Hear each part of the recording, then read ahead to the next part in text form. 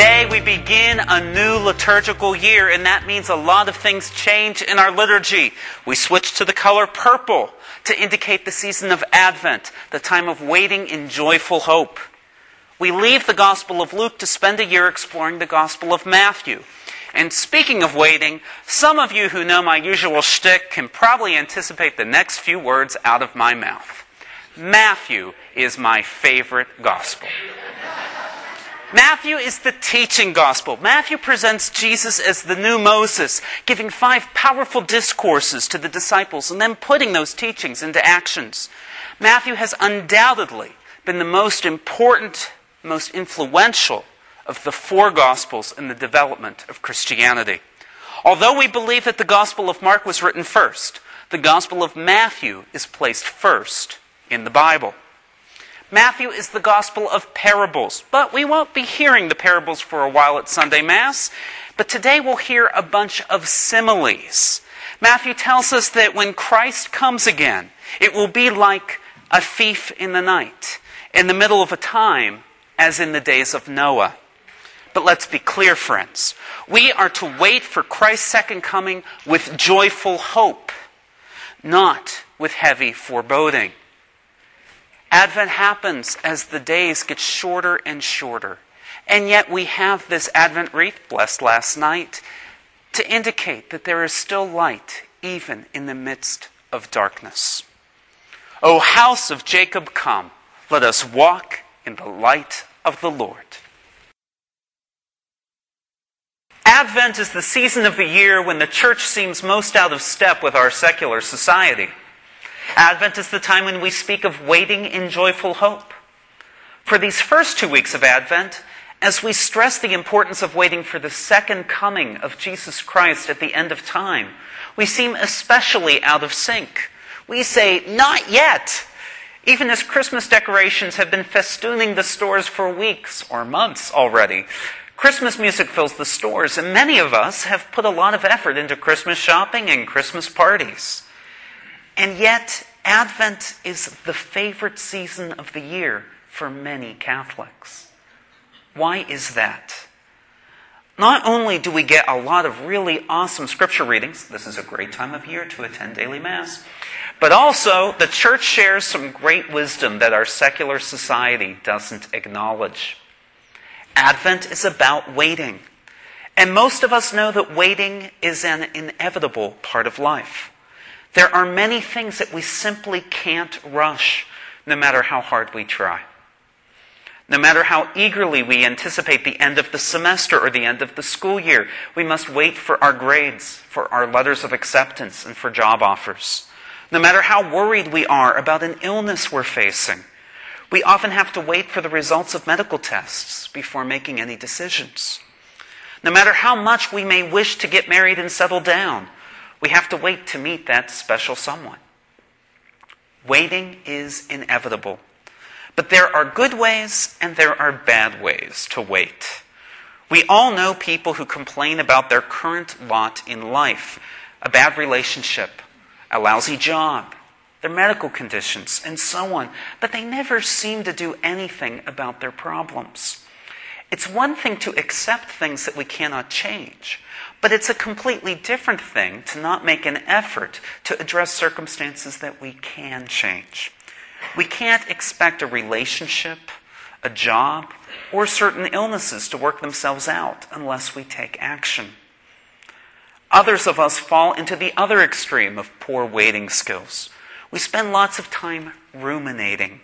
We can spend hours upon hours worrying about every future contingency.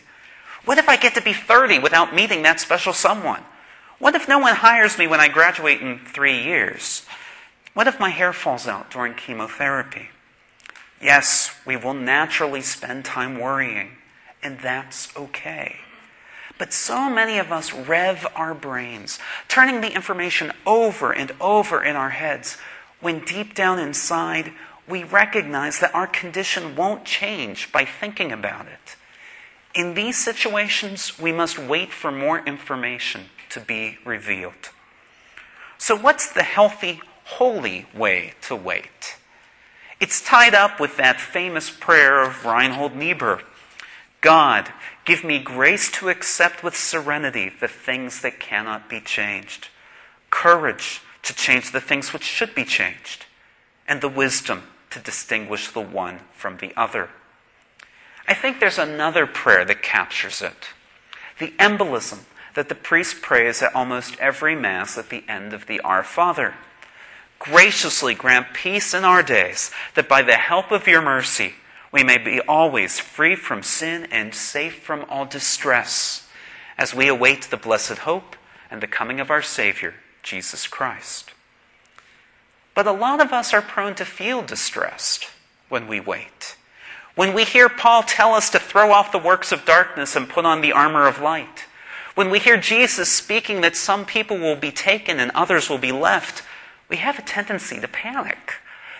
No matter how hard Dr. Ruth and I try to get the graduate students and young professionals group to talk about how to live their lives as Christian disciples in the here and now, some members of the group, none of whom are here today, the ones who are here are perfectly fine, would rather speculate about what awaits us at the end of time.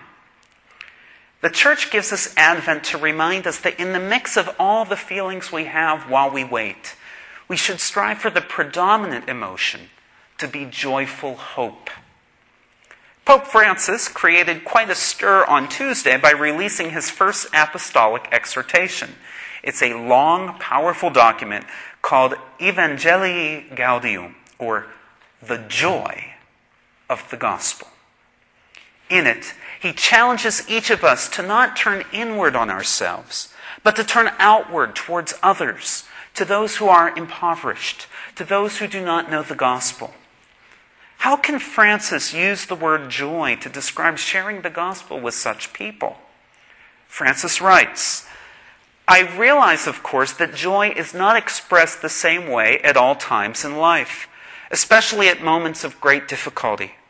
Joy adapts and changes, but it always endures, even as a flicker of light, born of our personal certainty that when everything is said and done, we are infinitely loved.